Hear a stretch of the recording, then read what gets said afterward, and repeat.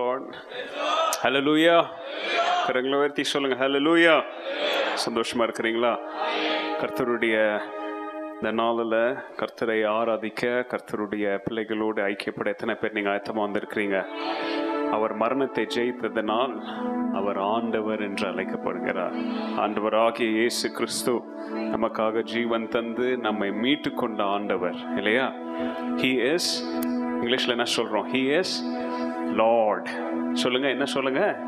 He is Lord. Why is He Lord? Because He has risen from the grave, risen from the dead, and He is Lord. எல்லா கால்களும் மடங்கும், எல்லா நாவுகளும் என்ன செய்யணும்? அறிக்கை செய்ய போற்றத்தக்க இயேசுவே எல்லா நாமங்களுக்கும் மேலான நாமம் இயேசுவின் நாமம். ஹல்லேலூயா. He is Lord. பாடுங்க. He is Lord. He has risen from the dead and He is Lord. Every knee shall bow, every tongue confess that Jesus Christ is Lord. He is Lord. He is Lord. கரங்களை உயர்த்தி சொல்லுங்களேன். He has risen from the dead and He is Lord.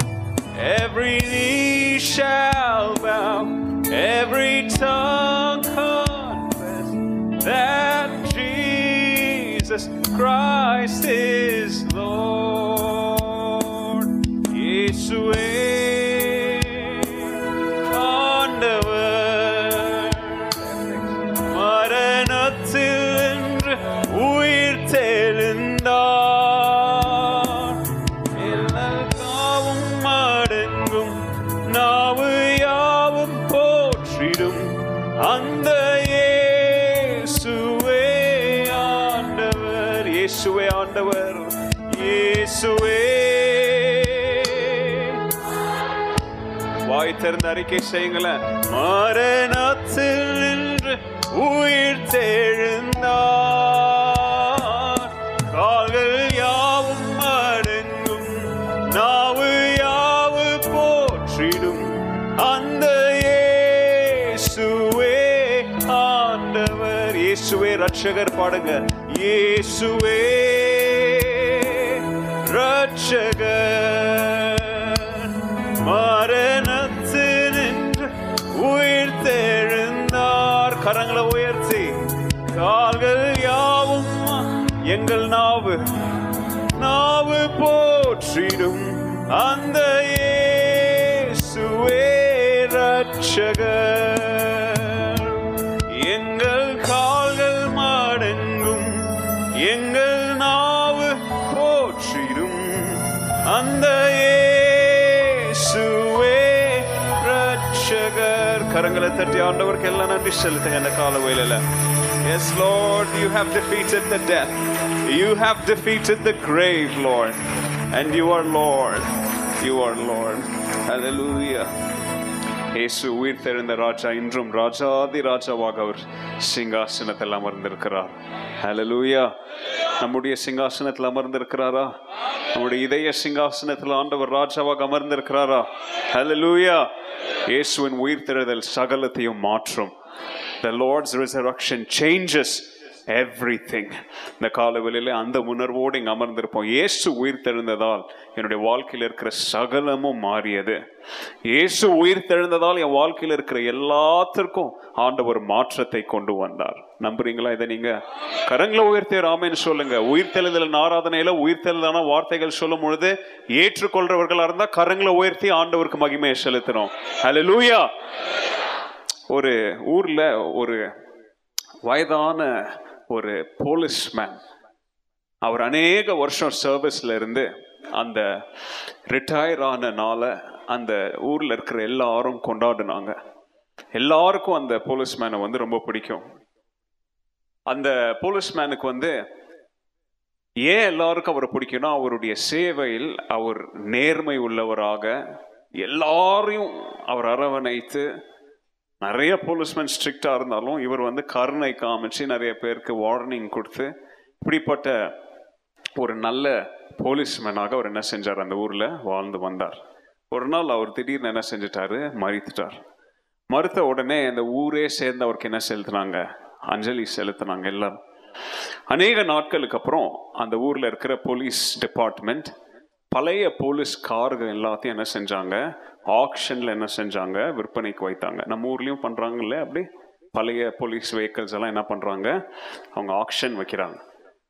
அப்போ இந்த policeman, இந்த வயதான policeman, எல்லாராலும் விரும்பப்பட்ட ஒரு policeman சொன்ன பார்த்தீங்களா, அவர் ஓட்டுன கிட்டத்தட்ட 50 ஆண்டுக்கும் மேற்பட்ட அவர் உபயோகித்த அந்த கார் வந்து என்ன செஞ்சிச்சு, விற்பனைக்கு வந்துச்சு, ஆக்ஷனுக்கு வந்துச்சு. அப்போ அந்த போலீஸ்மேனுடைய ஒரே மகன், அவருக்கு என்ன ஆசைனா, எங்க அப்பா 50 வருஷமா யூஸ் பண்ண அந்த கவர்மெண்ட் வெஹிக்கிளை நான் என்ன செய்யணும், வாங்கணும். கேட்குறீங்களா எல்லாரும்? கொஞ்சம் மைக்க எஃபெக்ட்ஸ் வைங்க. கை காமிச்சிட்டே இருக்கிற இஷ்டத்துக்கு என்ன பண்ணிட்டு இருக்கிறீங்க? கேட்குதா அவங்க எல்லாருக்கும் நான் பேசுறது? அவுட் ஓப்பன் பண்ணுங்க உங்களுக்கு கேட்கலன்னா. ஸோ அந்த மகனுக்கு வந்து எங்க அப்பா யூஸ் பண்ண காரை வந்து என்ன செய்யணும், நான் ஆக்ஷன்ல என்ன பண்ணணும், வாங்கணும் அப்படின்னு ஒரு ஆசை. ஸோ அந்த ஆக்ஷன் அன்னைக்கு போய் அந்த கார் ஷோல உட்காந்து அவங்க அப்பாவுடைய கார் ஆக்ஷனுக்கு வரும்பொழுது என்ன செஞ்சார், வெயிட் பண்ணார். அந்த கார் ஆக்ஷனுக்கு வந்துச்சு. அவங்க சொன்ன ப்ரைஸ்க்கு இந்த மகன் கேட்குறார். உடனே வேற யாரோ கேட்குறாங்க. அப்படியே ஆக்ஷன் அந்த ஏலம் போய்கிட்டே இருக்குது. ஒரு லெவலுக்கு வந்த உடனே இந்த மகனுக்கு எப்படியாவது அவங்க அப்பா யூஸ் பண்ண அந்த காரை வாங்கிடணும்னு விருப்பப்படுறாரு. பட் அந்த அவர் மனசுல நினைச்சு வச்சிருந்த பிரைஸை தாண்டி என்ன பண்ணிட்டு இருக்குது, அந்த ஏலம் போயிட்டு இருக்குது. இதுக்கு மேல என்னால அதை கொடுத்து வாங்க முடியாது அப்படின்னு நினைச்ச உடனே ரொம்ப வருத்தத்தோடு வேதனையோடு, அந்த கூட்டத்துல யார் வாங்கினாங்கன்னு தெரியல, சரி எங்க அப்பா கார் போயிடுச்சு அப்படின்னு சொல்லி அவர் என்ன பண்ணிட்டாரு, வருத்தத்தோடு அந்த ஆக்ஷன்ல உட்காந்துட்டு இருந்தார். ஆக்ஷன் எல்லாம் முடிஞ்சு அவர் வீட்டுக்கு எழும்பி போகும்போது யாரோ அந்த கூட்டத்துல இருந்து எழும்பி வந்து அவரை பார்த்து சொன்னாங்க, இந்தாங்க கைப்பிடிங்க அப்படின்னு சொல்லி அந்த காருடைய சாவியை என்ன பண்ணாங்க, அந்த மகன்கிட்ட கொடுத்துட்டு சொன்னாங்க, இது உங்க அப்பா ஓட்டின காருன்னு எங்களுக்கு நல்லா தெரியும், உங்களால வாங்க முடியல, இருந்தாலும் பரவாயில்ல, இப்போ இந்த கார் யாருடையது, உங்களுக்குரியது, இதை நான் வாங்கி உங்களுக்கு என்ன பண்றேன், உங்களுக்கு பரிசா கொடுக்குறேன் அப்படின்னு சொல்லி அவங்க அப்பாவுடைய கார் சாவி யார்கிட்ட வந்து சேர்ந்துச்சு, அந்த பையன்கிட்ட வந்து சேர்ந்துச்சு. You couldn't pay the price, but somebody else did. உங்களால இதற்குரிய விலை என்ன பண்ண முடியல, செலுத்த முடியல. ஆனா யாரோ இதற்குரிய விலையை செலுத்தி இப்ப அதை உங்களுக்கு என்னவா கொடுக்குறாங்க, இலவசமா பரிசா கொடுக்குறாங்க. இந்த நாள் நீங்க உட்கார்ந்து இருக்கும் பொழுது இதை மறந்துடாதீங்க.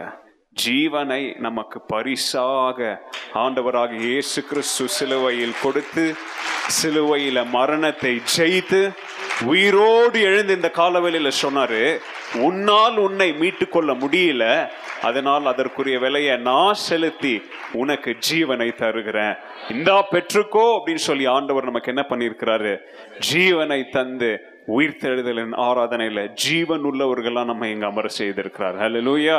கரங்களை உயர்த்தி ஒரு ஆமென் சொல்லுங்களேன். ஹல்லேலூயா. இன்னைக்கு ஈஸ்டர் சண்டே, உலகம் எங்கும் ரெசரக்ஷன் சண்டே.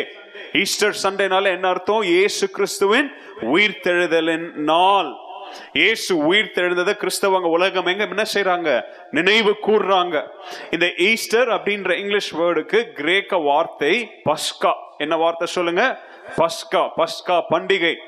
எகிப்திலிருந்து இஸ்ரவேலரை எப்படி ஆண்டவர் விடுவித்து வெளியில கொண்டு வந்தாரோ அதை நினைவு கூர்ந்து பழைய ஏற்பாட்டு கிறிஸ்தவர்கள் என்ன செஞ்சாங்க, தேவனுடைய பிள்ளைங்க பஸ்கா பண்டிகையை கொண்டாடினாங்க. யூதர்கள் இன்னைக்கும் அதை கொண்டாடுறாங்க.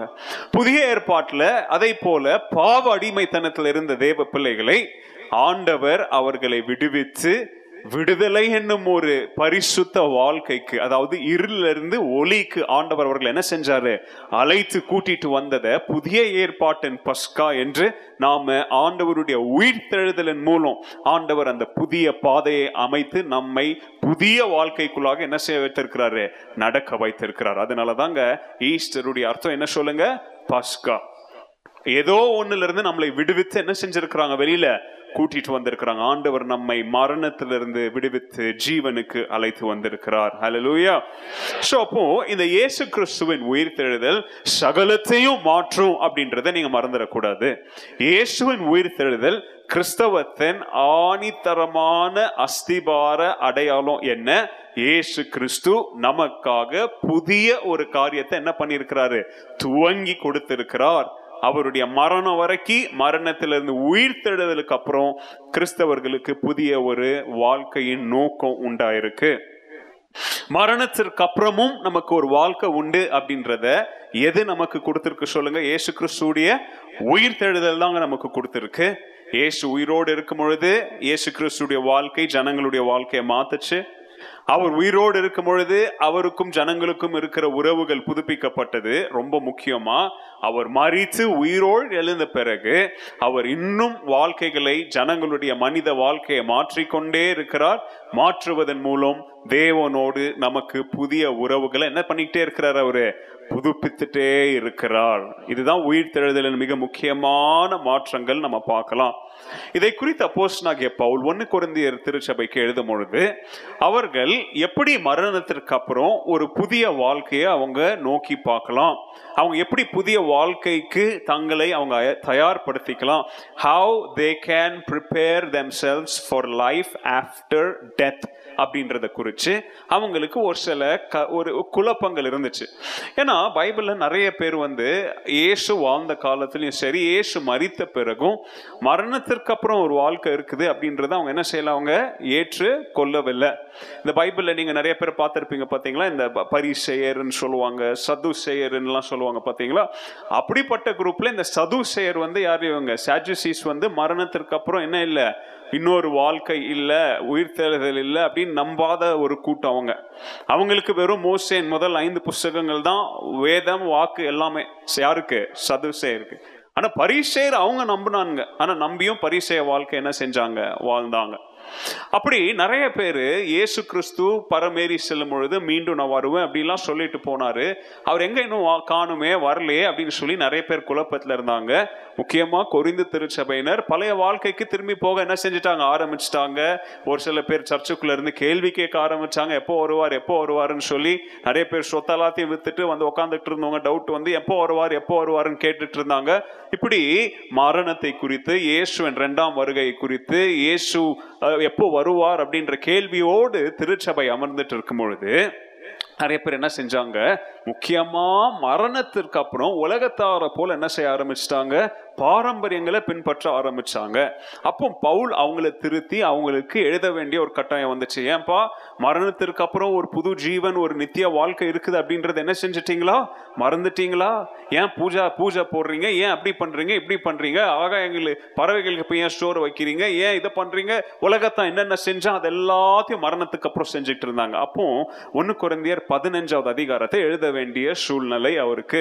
1 கொரிந்தியர் 15வது அதிகாரத்தை எழுதிட்டு வரும் பொழுது உலக சரீரம் என்ன, பரலோக வாழ்க்கையின் சரீரம் என்ன, பூமிக்குரிய சரீரம் எப்படி இருக்கும், பரலோகத்திற்குரிய சரீரம் எப்படி இருக்கும், பாவம் நிறைந்த சரீரம்னா என்ன, பாவம் இல்லாத சரீரம்னா என்ன, இயேசுவால் மறுரூபப்படுத்தப்படாத சரீரம்னா என்ன, மறுரூபப்படுத்த சரீரம்னா என்ன, மரணத்திற்கு முன்புள்ள வாழ்க்கைனா என்ன, மரணத்திற்கு பின்புள்ள வாழ்க்கைனா என்ன அப்படின்றத குறித்து சொல்லிட்டு வரும்பொழுது உயிர்த்தெழுதலை குறித்த முக்கியமான சத்தியங்களை பவுல் இங்க பதிவிடுகிறார். அதுல 3 வசனங்களை நம்ம வாசிக்க கேட்போம். 15வது அதிகாரம் வசனங்கள் 55 இருந்து 58 வரைக்கும் வாசிக்க கேட்போம்.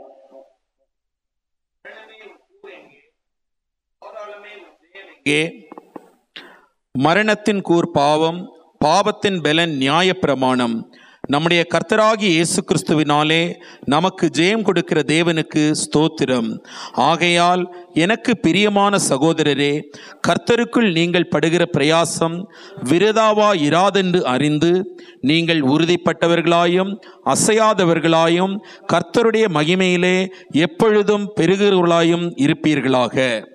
இன்றைக்கு என்னுடைய செய்தியின் தலைப்பு The Transformations of Resurrection. உயிர்த்தெழுதலின் மாற்றங்கள் என்ற தலைப்புல இன்னைக்கு ஒரு சில காரியங்களை நம்ம என்ன செய்ய போறோம், நம்ம தியானிக்க போகிறோம். இங்க இந்த வசனங்களை வாசிக்கும் பொழுது பவுல் சொல்கிற மிக முக்கியமான ஒரு கருத்து என்னன்னா, நமக்கு கிறிஸ்து இயேசுவின் மூலமாக ஜெயம் தருகிற தேவனுக்கு என்ன உண்டாவதாக? ஸ்தோத்திரம் உண்டாவதாக. நமக்கு ஜெயம் யார் மூலமா உண்டாவது? இயேசு கிறிஸ்துவின் மூலமாக. ஜெயம் தருகிறவர் யாரு? தேவன். இயேசு கிறிஸ்துவின் மூலமாக எப்படி ஜெயம் உண்டாவது? எப்படி அவர் மரணத்தை ஜெயித்தாரோ அந்த ஜெயத்தின் வல்லமையை நம்மோடு கிறிஸ்து என்ன செய்திருக்கிறார்?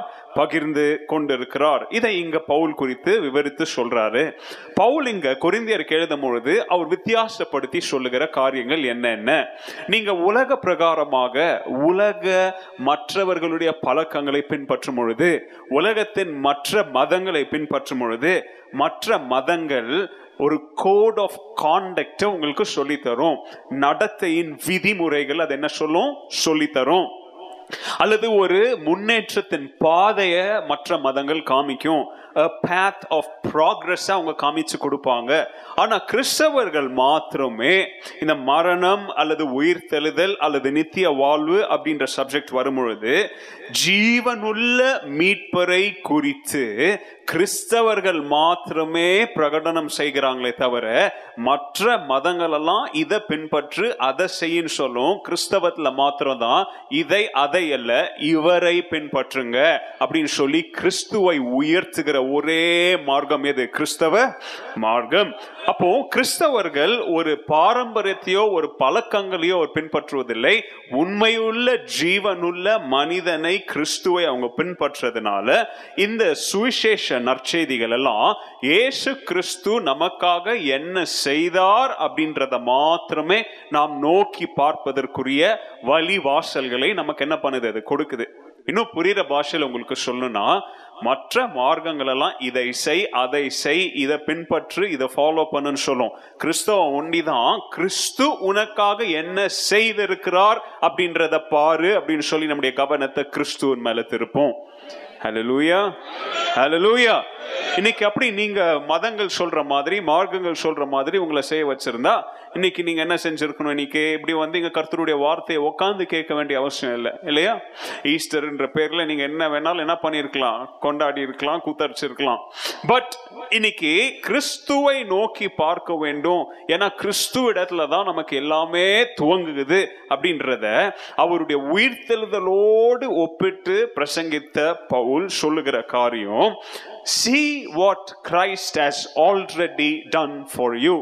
கிறிஸ்து உங்களுக்காக என்ன செய்து முடிச்சிட்டார் என்பதை என்ன செய்யுங்க, நீங்க கவனமாக கவனிச்சு பாருங்க.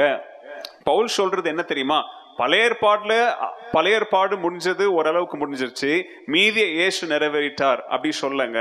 பவுல் அப்படி சொல்லல. He's not saying the Old Testament laws and the sacrifice did what they could and Christ did the rest. இல்ல, அது பாதி இயேசு பாதி இல்லங்க, அப்படி சொல்லுங்க.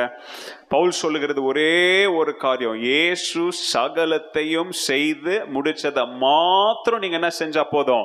பார்த்தா போதும். எதை பார்த்தா போதும்? இயேசுவின் சிலுவையை நோக்கி பார்த்தா போதும். அவர் சிலுவையிலிருந்து தருகிற பரிசை நீங்க பெற்றுக்கொண்டா போதும். இவ்வளவுதாங்க சிம்பிள். கிறிஸ்தவத்துல சிலுவையை நோக்கி பாருங்க, சிலுவையிலிருந்து வருகிற நன்மையை பெற்றுக்கொண்டு கிறிஸ்தவ வாழ்க்கை என்ன செய்யுங்க? வாழுங்க. இத பவுல் இங்க பிரசங்கிக்கும் பொழுது இதுல இருந்து உங்களுக்கு 4 காரியங்களை இந்த காலவெளியில நான் பிரசங்கிக்க போறேன், சொல்ல போறேன். உயிர்த்தெழுதலின் என்ன சொல்லுங்க? மாற்றங்கள். உயிர்த்தெழுதல் என்னென்னத்தை மாற்றுது அப்படின்னு சொல்லி நம்ம தியானிக்கலாம். முதலாவது காரியம், the resurrection changes or transforms the concept of death or the theory or understanding of death. உயிர்த்தெழுதல் மரணத்தை குறித்த, மரணத்தின் கருப்பொருளை அல்லது மரணத்தை சுத்தி இருக்கிற தத்துவங்களை அல்லது மரணத்தின் கோட்பாடை அது மாற்றி விட்டது. இன்னும் புரியுற பாஷையில சொல்லணும்னா, உயிர்த்தெழுதல் மரணத்தையே என்ன செஞ்சிருச்சு? மாத்திருச்சு. சொல்லுங்க எல்லாரும் என்னோட சேர்ந்து, உயிர்த்தெழுதல் மரணத்தை மாற்றியது. இன்னைக்கு அதான பிரசங்கம், உயிர்த்தெழுதலின் மாற்றங்கள் தானே சொன்னேன் நானு. அப்ப என்னத்தை மாற்றி இருக்குது? முதலாவது மரணத்தையே மாத்தி இருக்குங்க. அதனால்தான் பவுல் 55 கேட்கிறாரு, மரணமே உன்னுடைய கூர் எங்கே, பாதாளமே உன்னுடைய ஜெயம் எங்கே, where is your victory? அதாவது தோற்று போனவங்க கிட்ட தான் போய் கேட்க முடியுங்க. ஏன்பா நீ ஜெயிக்கிற மாதிரி நீ சொன்னிய, நீ ஜெயம் பெற்றவன் நான் நினைச்சேனே, ஆனா இப்ப எங்க போச்சு உன் ஜெயம் இல்லையா? நிறைய பேரை பார்த்து நமக்கு இப்ப வாய் பேசினியே, இப்ப எங்க போன கேட்போமா இல்லையா? ஏன் தோத்து போனவங்க, அவங்க சொன்னதை அவங்களால என்ன பண்ண முடியல, செய்ய முடியல, நிறைவேற்ற முடியல. இங்க பவுல் சொல்ற ஆண்டவராகிய இயேசு கிறிஸ்துவின் சிலுவையின் மரணத்தின் வெற்றி மரணத்தை பார்த்து சொல்லுது, மரணமே உன்னுடைய கூர் எங்கே, பாதாளமே உன்னுடைய ஜெயம் எங்கே? அந்த ஜெயம்னா என்ன ஜெயம் அது? where is your sting? அதாவது உனக்குள்ள இருந்த அந்த விஷத்தன்மை எங்க போச்சு? இப்போ நீ விஷத்தை வச்சு எல்லாரும் என்ன பண்ணிட்டு இருந்த, பயம் காட்டிட்டு இருந்த, விஷத்தை கொடுத்துருவேன், என்ன தொடாத, நான் கடிச்சா உனக்குள்ள என்னத்தை இறக்கிடுவேன், விஷத்தை இறக்கிடுவேன் இப்படின்னு சொல்லி எல்லாரும் மிரட்டிட்டு இருந்தியே, பயமே மரணமே, இப்ப எங்க போச்சு விஷம்? உன்னை ஆண்டவர் மரணத்தை ஜெயித்ததன் மூலம் உன்னை முற்றிலும் முழுங்கிட்டாரு. நீ ஒரு மீன் மாதிரி எல்லாரையும் போய் கடிச்சிட்டு இருந்த, ஆனா இன்னும் ஒரு பெரிய மீன் வந்து என்ன செஞ்சிருச்சு, முழுங்கிருச்சு. அந்த சின்ன மீன் மரணம், அந்த பெரிய மீன் இயேசுவின் சிலுவையின் வெற்றி. ஆண்டவராக இயேசு கிறிஸ்து மரணத்தை என்ன பண்ணிட்டாரு, முழுங்கிட்டாரு, சாவடிச்சிட்டாரு, தின்னுட்டாரு அத. அதனால இப்போ எங்க போச்சு உன் வாழ்க்கை, உன்னுடைய ஜெயம் எங்க? ஓ மரணமே எங்க போன? இதுவரைக்கும் எல்லாரையும் நீ பயம் காட்டிட்டு இருந்தியே, எங்க போன? இப்போ உன்னுடைய ஜெயம் எங்க? ஆண்டவராக இயேசு கிறிஸ்து சிலுவையில மரிக்கும் பொழுது சகல பாவங்களையும் தன்மையில் என்ன செஞ்சார், அவரு சுமந்து. ஒருத்தனுடைய பாவத்தையும் விட்டுலங்க, எல்லாருடைய பாவத்தையும் என்ன செஞ்சாரு, சுமந்து. அவர் மரிக்கும் பொழுது அவருடைய குற்றச்சாட்டு என்ன சொல்லுங்க, இவர் யாருடைய ராஜா? அவருடைய ஜனங்களுக்காக பலிகளை சுமந்து குற்றங்களை ஏற்றுக்கொண்டு மரித்த ராஜாங்க அவரு.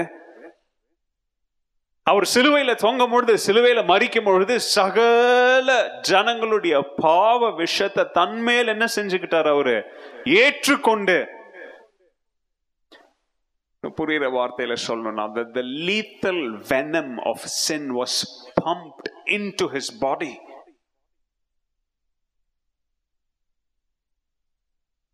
ஒரு அப்பாவும் ஒரு பையனும் கார்ல போயிட்டு இருந்தாங்க. அப்போ கார்ல போயிட்டு இருக்கும்பொழுது ஒரு சின்ன ஒரு விஷ பூச்சி என்ன செஞ்சிருச்சு, பறந்து வந்து எங்க உள்ள வந்துருச்சு, காருக்குள்ள வந்துருச்சு. காருக்குள்ள வந்த உடனே அந்த சின்ன பையன் அந்த விஷப்பூச்சியை பார்த்து என்ன செய்யறான், பயப்படுறான், அலறான், கத்துறான்.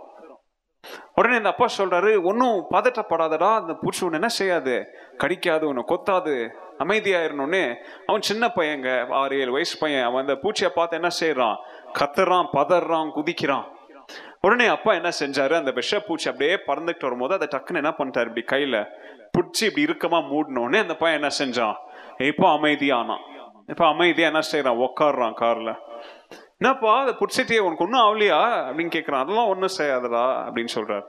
சரி பையன் அமைதி ஆயிட்டானே அப்படின்னு சொல்லி நினைச்சு அவர் கையில இருக்கிற அந்த பூச்சி என்ன பண்ணாரு, திறந்து விட்ட உடனே மறுபடியும் அது என்ன செய்யுது, பறந்து போக ஆரம்பிக்குது. இவன் மறுபடியும் என்ன பண்ணிட்டான், அலறி எழும்பி கத்தி குதிக்க ஆரம்பிச்சிட்டான்.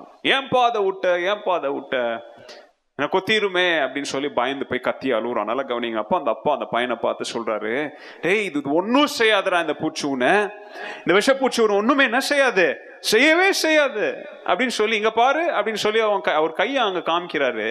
அந்த பூச்சி அவர் பிடிக்கும் பொழுது அந்த பூச்சி என்ன பண்ணிருக்கு சொல்லுங்க, அவங்க அப்பாவை கொத்தி இருக்குங்க. கடிச்ச உடனே 2 புள்ளி மாதிரி ரத்தம் கட்டிக்கிட்டு இருக்குதாங்க. அவங்க அப்பா அப்படி காமிச்சிட்டு சொல்றாரு, இங்க பார், அந்த பூச்சை நான் பிடிச்ச போது என்ன ஆச்சு தெரியுமா, அந்த பூச்சி வாயில இருக்கிற விஷத்தை என்ன பண்ணிருச்சு சொல்லுது, என்ன கொத்தின உடனே இப்ப விஷம் எல்லாம் எங்க இறங்கிருச்சு, என் கையில இருக்கிறா. இப்ப அதோடைய உடம்புல என்ன இல்ல, விஷம் இல்ல. அது உன்னை கொத்தினாலும் உன்னை என்ன செய்யாது, அது ஒண்ணுமே. புரியுதாங்க கதைய, கேட்டுட்டு இருக்கிறீங்களா இல்லையா? அவன் அப்பா சொன்னாரு, இது உன்னை கொத்தினாலும் உன்னை என்ன செய்யாது, உன்னை ஒண்ணுமே செய்யாது. சிலுவையில் ஆண்டவராக இயேசு கிறிஸ்து பாவத்தின் விஷத்தை தன்மேல் ஏற்றுக்கொண்டு சொல்றாரு, மரணம் உங்களை ஒன்னும் செய்யாது. மரணத்திற்கு என்ப வல்லமை இல்ல. மரணத்திற்குள்ள இருந்த வல்லமை விஷம் இப்ப யார் மேல வந்துருச்சு, என் மேல நான் ஏற்றுக்கொண்டு மரித்து அதை ஜெயித்ததுனால மரணம் உங்களை தொட்டாலும் சந்தித்தாலும் உங்களை என்ன செய்யாது, உங்களை மேற்கொள்ளாது அப்படின்ற சத்தியத்தை ஆண்டவர் சிலுவையில சொல்றார். அதனால கிறிஸ்துவுக்குள்ளாக நம்ம மரிக்கும் பொழுது, நல்ல கவனிங்க, கிறிஸ்துவுக்குள்ளாக ஒருத்தன் வாழும் பொழுது, கிறிஸ்துவுக்குள்ளாக மரிக்கும் பொழுது, மரணம் என்கிற ஒரு விஷப்பூச்சி நம்மளை கொத்தினாலும் கிறிஸ்தவர்கள் பயப்படாதீங்க. மரணம் நம்மளை மேற்கொள்ள முடியாது, அது நம்மளை ஆளுகை செய்ய முடியாது. ஏன்னா மரணத்தின் வல்லமை, மரணத்தின் அந்த விஷத்தை யார் ஆல்ரெடி ஏற்றுக்கொண்டு ஜெயித்தாச்சு? கிறிஸ்து சிலுவையில் ஜெயித்து மரணத்தை விழுங்கினதுனால மரணம் நம்மை மேற்கொள்ள வாய்ப்பே இல்லை. விசுவாசிக்கிறீங்களா? இத கரங்களை உயர்த்தி ஆமென் சொல்லுங்களேன். ஹல்லேலூயா. அந்த பாவத்தின் அந்த வல்லமைய, அந்த ஆண்டவருடைய கோபத்தை இப்படி ஞாபகம் வச்சுக்கோங்களேன். ஒரு பாத்திரம் ஃபுல்லா அவருடைய கோபம் இருக்குங்க. யாருடைய கோபம்? ஆண்டவருடைய கோபம். இந்த கோபத்தை ஆண்டவர் மனுஷன் அல்ல ஊத்தணும் அப்படின்னு வெயிட் பண்ணிட்டு இருக்கிறார். அவர் ஊத்தணும்னு நினைக்கிற நேரத்துல கிறிஸ்து நமக்காக நடுவுல ஆண்டவரை கொடுங்க அதை அப்படின்னு சொல்லி வாங்கி எல்லாத்தையும் என்ன பண்றாரு சொல்லுங்க? மடக்குன்னு எல்லாத்தையும் ஆண்டவருடைய கோபத்தை அவர் குடிச்சு, ஆண்டவருடைய கோபத்தை தன்மேல் ஏற்றுக்கொண்டு அதை ஜெயித்து உயிரோடு எழும்பி வந்தார் பாருங்க. அதுதாங்க உயிர்த்தெழுதலின் வல்லமை. அந்த உயிர்த்தெழுதலின் வல்லமையில நம்மேல் ஊற்றவிருந்த தேவனுடைய அந்த கோபத்தை தன்மேல் ஏற்றுக்கொண்டு நமக்கு கிருபையை காமிச்சார். பாத்தீங்களா? இதுதாங்க உயிர்த்தெழுதலின் ஆசீர்வாதம். ஹல்லேலூயா, ஹல்லேலூயா. அப்போ இப்படி மரணத்தை ஆண்டவர் ஜெயித்ததுனால மனுஷனுடைய மனசுல, எண்ணங்கள்ல இருந்த மரணத்தையே ஆண்டவர் என்ன செஞ்சிட்டாரு? மாற்றிட்டார். உயிர்த்தெழுதல் முதலாவது பாடம். உயிர்த்தெழுதல் மரணத்தை மாற்றுதுங்க. It changes the idea of death.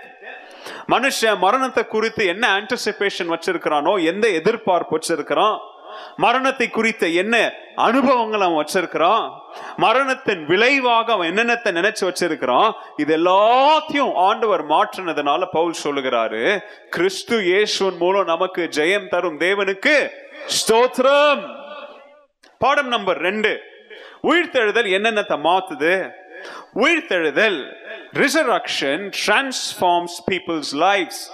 It changes the renewed ecosystem of the purpose of life. இன்னும் புரியுற மாதிரி சொல்லணும்னா, உயிர்த்தெழுதல் வாழ்க்கைய மாத்துதுங்க, வாழ்வை மாத்துதுங்க. வாழ்வின் நோக்கத்திற்கான புதுப்பிக்கப்பட்ட சுற்றுச்சூழலின் அமைப்புகளை மாத்துது. வாழ்க்கையை சுத்தி இருக்கிற எல்லாத்தையும் எது மாத்துது சொல்லுங்க? இயேசு கிறிஸ்துவின் உயிர்த்தெழுதல். 58 சொல்றாரு, therefore my beloved sisters and brothers, be steadfast, be immovable. வாழ்க்கைனா என்ன, வாழ்க்கை எப்படி வாழணும் அப்படின்றதற்கு அங்க சொல்றாரு. நீங்க உறுதியா நில்லுங்க. நிக்கிற இடத்துல என்ன செய்யுங்க? ஆடாம அசையாம, எப்படி ஒரு மரம் வேற ஆழமா ஊன்றி அது நிக்கப்படுதோ அந்த மாதிரி என்ன செய்யுங்க? நீங்க உறுதியா என்ன செய்யுங்க? நில்லுங்க. இயேசு கிறிஸ்துவின் உயிர்த்தெழுதல் வாழ்வை மாற்றுது. அவர் சொல்றார் பாருங்க, therefore ஏதோ 2 காரியத்துக்கு கனெக்ஷன் இருக்குதுன்னு அர்த்தம். இங்கிலீஷ்ல ஃபிகர் ஆஃப் ஸ்பீச்ல, கிராமர்ல therefore கனெக்டிங் வேர்ட்ஸ். therefore சொன்னா 2 எதையோ பின்னாடி என்ன செய்யணும்? நீங்க லிங்க் பண்ணணும். இங்க therefore சொல்லி என்னென்னத்தை லிங்க் பண்றாரு பாருங்க. அவர் சொல்றாரு, therefore நமக்கு ஒரு நம்பிக்கை இருக்குது. நமக்கு என்ன இருக்குது? ஒரு நம்பிக்கை இருக்குது. அப்போ அதோட என்ன சேர்ந்து இணையுது பாருங்க. அந்த நம்பிக்கை எதற்கு தெரியுமா இருக்குது? அந்த இருக்கிறது நிமித்தம் நமக்கு என்ன உண்டாவுது? உறுதி உண்டாவுது, ஸ்திர தன்மை உண்டாவுது. நம்பிக்கை இருக்கிறதுனால நம்ம எப்படி வாழுவோம்? ஸ்திரமான ஒரு வாழ்க்கை வாழுவோம், உறுதியான ஒரு வாழ்க்கை வாழுவோம். அப்போ விசுவாசம் இல்லைன்னா நமக்கு அந்த உறுதி இருக்காதுங்க. எதுல இருந்து நம்பிக்கை பிறக்குது? எதுல இருந்து அந்த உறுதி உண்டாவுது? நமக்கு உள்ள இருக்கிற விசுவாசத்தினாலதான் இந்த நம்பிக்கை பிறக்குது. நமக்குள்ள இருக்கிற இந்த விசுவாசத்தினாலதான் நமக்கு ஒரு உறுதியான அசைவில்லாத வாழ்க்கை நமக்கு பிறக்குது. அப்ப அந்த உறுதி, அந்த விசுவாசம் நமக்கு எங்க இருந்து கிடைக்குது? இயேசுவின் மேல பார்வையை வைக்கும் பொழுது, உயிர்த்தெழுந்த இயேசுவின் சிலுவையின் மேல தான் சிலுவையில என்னத்தை அவர் செஞ்சு முடிச்சாரோ இதை நம்ம பார்க்கும் பொழுது நமக்கு என்ன அதிகரிக்குது இருதயத்துல சொல்லுங்க? விசுவாசம் அதிகமாகுது. விசுவாசம் இல்லைன்னா தாங்க வாழ்க்கையில கேள்விகள் உண்டாவுது, சோதனைகள் வருது, நம்பிக்கையின்மை தன்மைகள் உண்டாவுது, வாழ்க்கையில விரக்தி உண்டாவுது. இதெல்லாம் சேர்ந்து கிறிஸ்தவன் என்ன செஞ்சிருது? ஆழத்துல பள்ளத்திற்குள்ளாக தள்ளி மூழ்கடைய செய்கிறது. ஆனா எப்போ ஒரு மனுஷன் கிறிஸ்துவில் விசுவாசம் வைக்கிறானோ, அவருடைய உயிர்த்தெழுதல் மேல நம்பிக்கை எப்போ வைக்கிறானோ, அப்போ அவன் ஒரு பரிதாபமான வாழ்க்கையை வாழ மாட்டான். எப்படிப்பட்ட வாழ்க்கை வாழுவான் சொல்லுங்க? வெற்றி உள்ள ஒரு வாழ்க்கை வாழுவாங்க. எப்படிப்பட்ட வாழ்க்கை சொல்லுங்க? பரிதாபமான வாழ்க்கையிலிருந்து பரிசுத்தமான வாழ்க்கை வாழ்வாங்க. தோல்மையான வாழ்க்கையிலிருந்து என்ன வாழ்க்கை வாழ்வாங்க? வெற்றி உள்ள ஒரு வாழ்க்கை வாழ்வாங்க. பார்வை எங்க இருந்தா? கிறிஸ்துவின் மேல், உயிர்த்தெழுந்த கிறிஸ்துவின் மேல். அப்போ நம்முடைய விசுவாசம் இயேசுவின் மேல, பார்வை இயேசுவின் மேல இருக்கணும். அதே மாதிரி கால்களும் யார் மேல தெரியுமா நிக்கணும்? உறுதியான அஸ்திபாரம் என்னும் இயேசுவின் மேல நிக்கணும். காலும் இயேசு மேல இருக்கணும், பார்வையும் இயேசுவின் மேல இருந்தாதான் விசுவாசம் உள்ள உறுதியாகும், பலப்படும். அந்த விசுவாசம் நம்பிக்கையை உருவாக்கும். அந்த நம்பிக்கை ஸ்திரமான ஒரு வாழ்க்கையை நமக்கு என்ன பண்ணும்? இதுதான் ஈகோ சிஸ்டம் ஆஃப் லைஃப். இதுதான் சொன்ன சர்க்கிள். பவுல் சொல்றாரு, உயிர்த்தெழுதல் இந்த சர்க்கிள் என்ன செய்தது? முழுமையாக்குது. உயிர்த்தெழுதல் இல்லைன்னா இந்த விசுவாசம் நமக்கு வராது. உயிர்த்தெழுதல் மேல நம்ம கண்கள், நம்முடைய நோக்கம், நம்முடைய பார்வையை வைக்கலன்னா உறுதி உண்டாவாது. உறுதி உண்டாவலன்னா கால்கள் பலமுள்ள கால்களா இருக்காது. கிறிஸ்தவ வாழ்க்கையில ஆடிக்கிட்டு அசைஞ்சுக்கிட்டு இருப்போம். நம்ம சொல்லுவோம், எனக்கு ஒருவர் இருக்கிறார், என்னை விசாரிக்க துடிக்கிறார்னு பாடுவோம். ஆனா அவரை பார்த்துட்டு பாட மாட்டோம். அவரை பார்த்துட்டு பாடலன்னா விசுவாசம் எங்க உருவாகும்? அவர் எனக்காக இருக்கிறாருன்னு எப்படி நீங்க பாட முடியும்? ஆண்டவருடைய உயிர்த்தெழுதல் நம்முடைய வாழ்க்கைய இன்னும் புரியுற மாதிரி உங்களுக்கு 3 பகுதியில சொல்றேன். 3 டென்ஸ்ல அந்த ரிசரக்ஷன் நம்மளை மாத்துது. முதலாவது பாஸ்ட் டென்ஸ்ல பார்க்கலாம். கடந்த காலத்தின் வாழ்க்கையை எப்படி இயேசுவின் உயிர்த்தெழுதல் புதுப்பிக்குது, மாற்றுது. எபிரேயர் 4வது அதிகாரம் 15ஆம் வசனம், 1 கொரிந்தியர் 15ஆம் அதிகாரம் 3-4 வசனங்கள் எல்லாம் நீங்க வீட்டுல போய் வாசித்து பார்த்தீங்கன்னா, எப்படி ஆண்டவர் ஒரு பரிபூர்ண வாழ்க்கையை வாழ்ந்தார், பரிபூர்ண மனிதனாக வாழ்ந்து தன் வாழ்க்கையை எப்படி சிலுவையில் தான் மரித்து எப்படி கல்லறையிலிருந்து உயிரோடு எழும்பினார் அப்படின்னு சொல்லி இயேசுவின் வாழ்க்கையின் அந்த சர்க்கிளை அங்க பிரசன்ட் பண்றாங்க. ரெண்டாவது, அவர் உயிரோடு எழும்பும் பொழுது மரணத்தை, சாத்தானை, பிசாசின் வல்லமைய, கல்லறைய அவர் ஜெயித்து, அவர் சொன்ன செய்தி, இனிமே மரணத்திற்கு என்ன இல்லை? ஜெயம் இல்லை. மரணத்திற்கு ஜெயம் இல்லைன்னா மரணத்திற்கு இனிமே என்னவும் இல்லை, அதிகாரமும் இல்லை அப்படின்னு சொல்லி சொல்றாரு. இத பவுல் ரோமர் 6வது அதிகாரம் 9வது வசனத்துல சொல்றார். இதெல்லாம் எழுதி வச்சுட்டு வீட்டுல போய் வாசிங்க. மூன்றாவது பவுல் சொல்லுகிற காரியம், இப்போ இயேசு இப்படி மரித்தார், உயிரோடு எழுந்தார் என்கிற செய்திய யார் நம்பி தன்னுடைய பாவங்களை அறிக்கையிட்டு ஞானஸ்தானம் எடுக்கும் பொழுது கிறிஸ்துவுடைய மரணத்தோடு என்னையும் என்ன செய்தேன்? நான் ஒப்பு கொடுத்து நானும் அதோடு ஒப்பிட்டு மரணத்திற்கு மரித்து உயிர்த்தெழுதலுக்கு உயிரோடு எழும்புகிறேன் அப்படின்னு சொல்லும் பொழுது, எப்படி இயேசு மரணத்தை ஜெயித்து அதனுடைய வல்லமையை முறியடித்தாரோ, நானும் மரணத்தை ஜெயித்து மரணத்துடைய வல்லமை என்ன செய்யறேன்? நான் முறியடிக்கிறேன் அப்படின்னு சொல்றேன். அப்போ இந்த வல்லமை நம்முடைய கையில வரும் பொழுது, இப்போ நம்ம கொஞ்சம் கடந்த காலத்தை திரும்பி பார்த்தோம்னா, இயேசுடைய பிலாசபி நீ எப்போ என்னை ஏற்றுக்கொள்கிறியோ, எப்போ நீ கிறிஸ்தவன் ஆகுறியோ, அப்பதுல இருந்து தான் நான் உன் கூட பயணிக்குவேன், அப்பதுல இருந்து தான் என்னுடைய கரம், என்னுடைய ஆசீர்வாதம் உன் கூட வரும்லாம் சொல்லுங்க.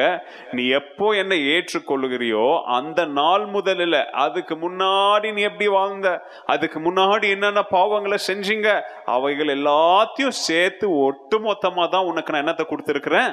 மன்னிப்பை கொடுத்திருக்கிறேன். ஹல்லேலூயா. அப்போ நம்முடைய கடந்த கால பாவங்களை இயேசுவின் தியாக மரணம் நமக்கு என்னத்தை கொடுத்திருக்குது? மன்னிப்பை கொண்டு வந்திருக்குது. சோ அப்போ நம்ம இதுக்கு முன்னாடி எப்படி வாழ்ந்தோம், இயேசுவை சந்திப்பதற்கு முன்னாடி எப்படி வாழ்ந்தோமோ அந்த பாவங்களுக்கும் சேர்த்து மன்னிப்ப, அதுக்கும் சேர்த்து விடுதலைய இயேசுவின் மரணம், உயிர்த்தெழுதல் நமக்காக என்ன செய்து கொடுக்குது. புரியுதா உங்களுக்கு? புரியலன்னா வீட்டுல போய் இன்னொரு தடவை உட்காந்து இந்த வார்த்தைகளை கேட்டு பாருங்க. எங்க நான் சொல்றது என்னன்னா, நீங்க இயேசு ஏற்றுக்கொள்வதற்கு முன்னாடி எப்படி வாழ்ந்தீங்க அதையும் சேர்த்துதாங்க இயேசு உங்களுக்கு மன்னிச்சிருக்கிறாரு. அதெல்லாம் என் கணக்கு இல்லை, அதுக்கெல்லாம் நீ வேற யாருன்னா கணக்கு கொடுத்துக்கோன்னு சொல்றோம் இல்லைங்க ஆண்டவர். நீ பிறந்ததுல இருந்து என்னென்ன பாவங்கள் செஞ்சிருக்கிறியோ அதை நீ உணர்ந்து என் மேல் நம்பிக்கை வச்சு மன்னிப்பு கேட்டு ஞானஸ்தானம் எடுத்து புதிய வாழ்க்கை வாழ துவங்கும் போது அதுக்கப்புறமா நான் எல்லா பாவங்களையும் மன்னிக்குவேன்னு சொல்லல. அதுக்கு முன்னாடி நீ செஞ்சதையும் சேர்த்து உனக்கு நான் மன்னிப்பை கொடுக்கிறேன். ஹல்லேலூயா. இதுதாங்க resurrection changes our past. How the resurrection changes our present. நம்முடைய இந்த காலத்தின் பாவங்களை வாழ்க்கை அது எப்படி மாத்துது?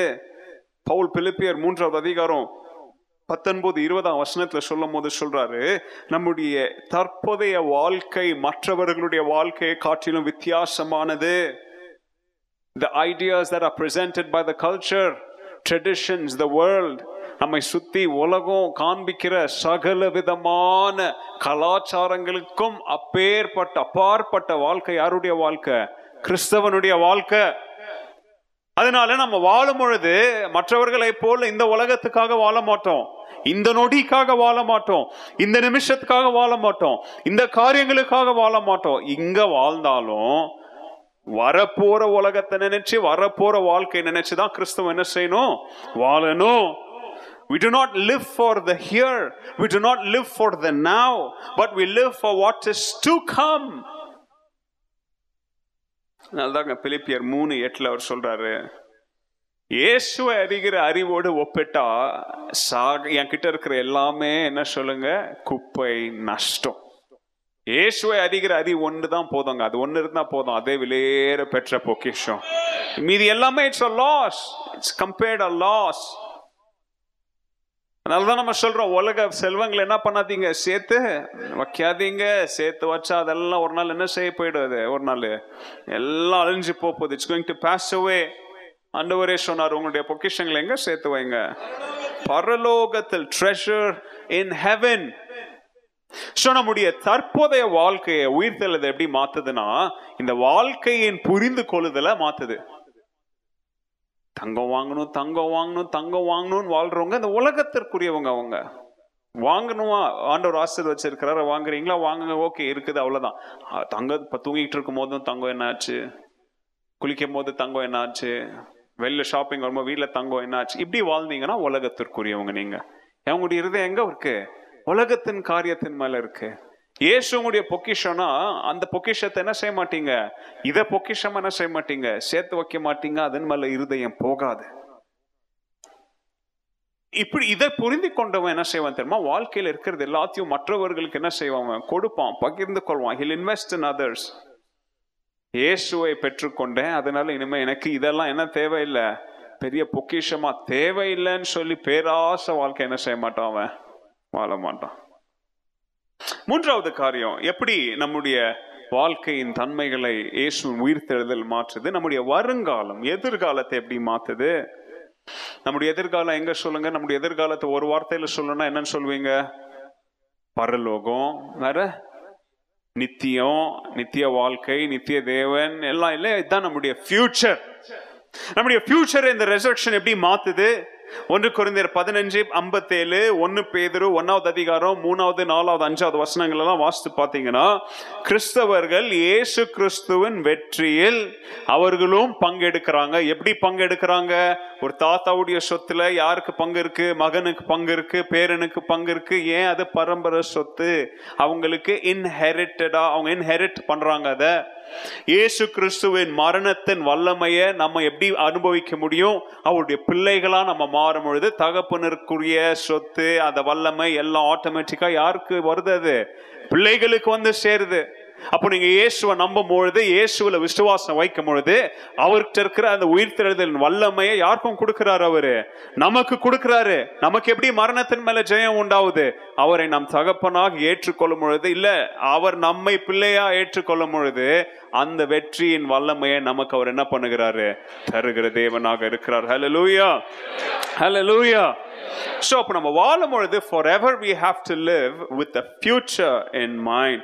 சொல்றோம் இல்லையா? உலகத்துல வாழும் போதே சொல்றோம், எல்லா ஃபியூச்சருக்காக சேர்த்து வச்சு என்ன பண்றாங்க? அதே மாதிரி கொஞ்சம் ஆவிக்குரிய ஃபியூச்சரையும் மனசுல வச்சு என்ன செய்யுங்க? வாழுங்க. ஃபியூச்சருக்காக, ஃபியூச்சரை நோக்கி.